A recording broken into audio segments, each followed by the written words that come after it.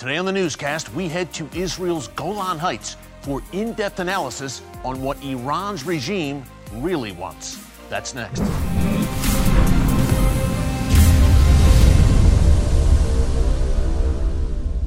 Hey folks, Eric Stackelbeck here. Welcome to the Watchman newscast from the Big D, Dallas. We're filming today at TBN's Dallas studio, but we are heading to Israel's Golan Heights on the other side of the world, where we will be joined by TBN Jerusalem correspondent Mati Shoshani and top Middle East analyst Jonathan Spire of the Jerusalem Institute for Strategy and Security. In the shadow of Syria, Mati and Jonathan had a very important discussion on what the Iranian regime wants. Why do they believe what they believe? Why do they want nuclear weapons? There is a whole political, civilizational, and religious reasoning behind the Iranian regime's drive for the bomb. I'm often asked here on the newscast in our live streams why Iran's leaders hate Israel. Well, if you want to know the ideology, and that is the key, folks, the first rule of war, know your enemy. If you do not understand the ideology, you cannot defeat the ideology. Mati and Jonathan unpack it today.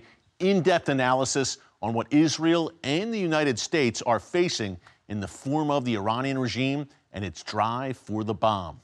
Take a look. With regard to the nuclear issue, why do they want a nuclear capacity?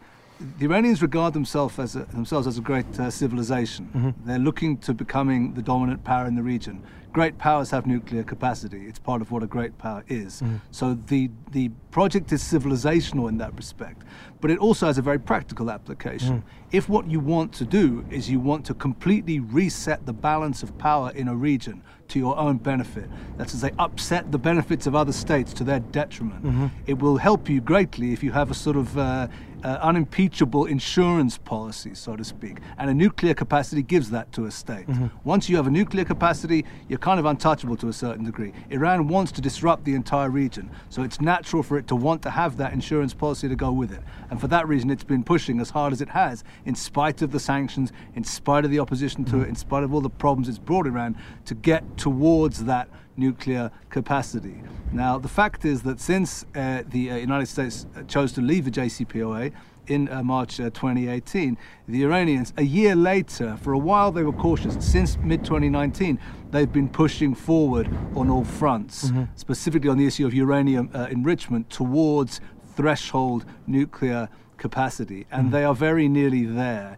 It is generally considered that today, should the Iranians choose to wish to push forward to get sufficient enriched uranium to make a single nuclear device, it would take them roughly 1 month to do so. It's nothing at all. It's nothing at all. It would then take them, they then have to make a warhead and a ballistic missile they can fit a warhead onto, which could well take them another year and a half, so the experts tell us. But they're very close to that uranium capacity. Now, negotiations have just opened up again in Vienna between what's called the P4+1 countries, with the United States kind of observing from the side, and Iran, with the intention of getting back to a nuclear agreement. That's where we're currently located. But frankly, looking at the evidence we've got so far, at least, the Iranian position is such that it is very difficult to see how we can get back to an agreement, because the Iranians are saying, as far as they're concerned, they've only come to Vienna to talk about the lifting of sanctions. As far as they're concerned, with regard to the nuclear agreement, they say, well, we never left the agreement. If America wants to come back to the agreement, as far as we're concerned, it's still in effect. They can do so tomorrow morning.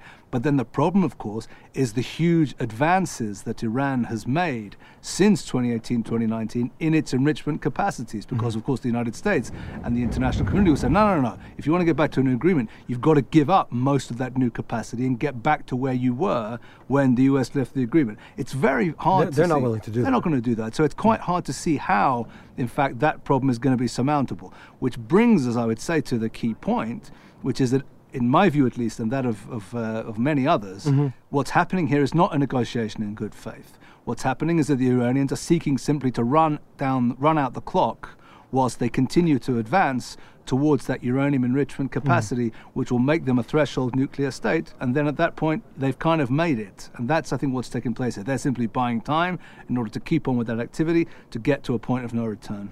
The question then is, will they then attempt to accelerate forward to get to a point of actually testing a nuclear Why wouldn't device? Well, they may not wish to, because they may consider to themselves that being a threshold nuclear What is state enough? already gets you to the place they want to be in terms of having a deterrent, that deterrent capacity they want to carry on their regional mischief.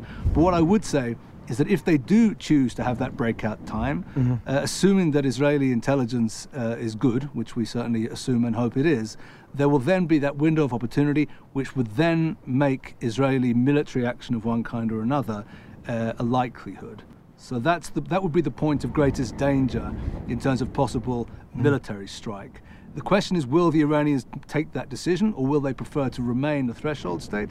And I'm afraid that remains to be seen, and we're going to find out, because this is going to be, in a way, the central process in the region over the next half decade to a decade, I would say. Why do they invest time, money, resources, sacrifice the future of their people, in many senses, to hate on, to use a sort of a layman's term, on the state of Israel and America by extension? Where is that coming from? Why is that sentiment so strong and the commitment so severe to that? Well, I would say, first of all, let's remember that Iran is a revolutionary regime, and it's still a relatively youthful revolutionary regime. It's been since 1979. It's going back a while, but there's still that revolutionary fervor there. And we know what the basis to that revolutionary ideology is, because it's not secret. There are plenty of publications. This is a view which is a Shia Islamist outlook, which believes that revolutionary Islam is the correct force to reverse the domination of the West, of the infidels in the Muslim Middle East. This is the bottom line here. Now, I would say with Iran, there's a couple of other things to consider. One is that in the Iranian case, this ideology is wedded to Iranian nationalism and patriotism.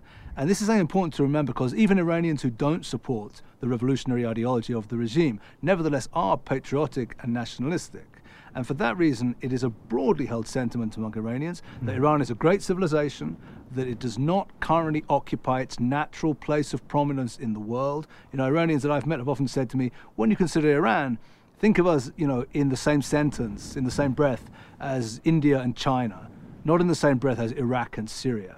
You understand this? This idea of they're a great civilization, they've been brought down, it's time to get back up there. So I think that's the way to start looking at it. From the Iranian point of view, of course, America is the real enemy. America is the great Satan. Israel is regarded in some ways as a kind of a more minor concern. The Iranians consider it to be a kind of creation of the imperialists, which has to be swept aside. But the real battle is with what they regard as the American domination of the region, and that's what they're challenging. Now, there's a third... Is that a religious thought? So this is what I wanted to get to. There's a third component to this, which is what we would call, I guess, the eschatological aspect. That's to say, the aspect of apocalyptic thinking, apocalyptic religious thinking. Well, within Shia Islam. Yes, that begins within Shia Islam. The notion of the hidden imam and the return of the hidden imam in the end of days, and then the battle between this hidden imam and the Muslim armies behind him. And they in their eschatology, they say that Jesus, by the way, will reappear and be on their side, and they'll fight against an army of the devil or the Antichrist, which they call the Dajjal. So they have a whole eschatology of what they think will happen. The 12th Imam is the hidden Imam, is supposed to reappear in a well in the city of Qom, and then he'll come up, and then he'll lead these armies for the final battle.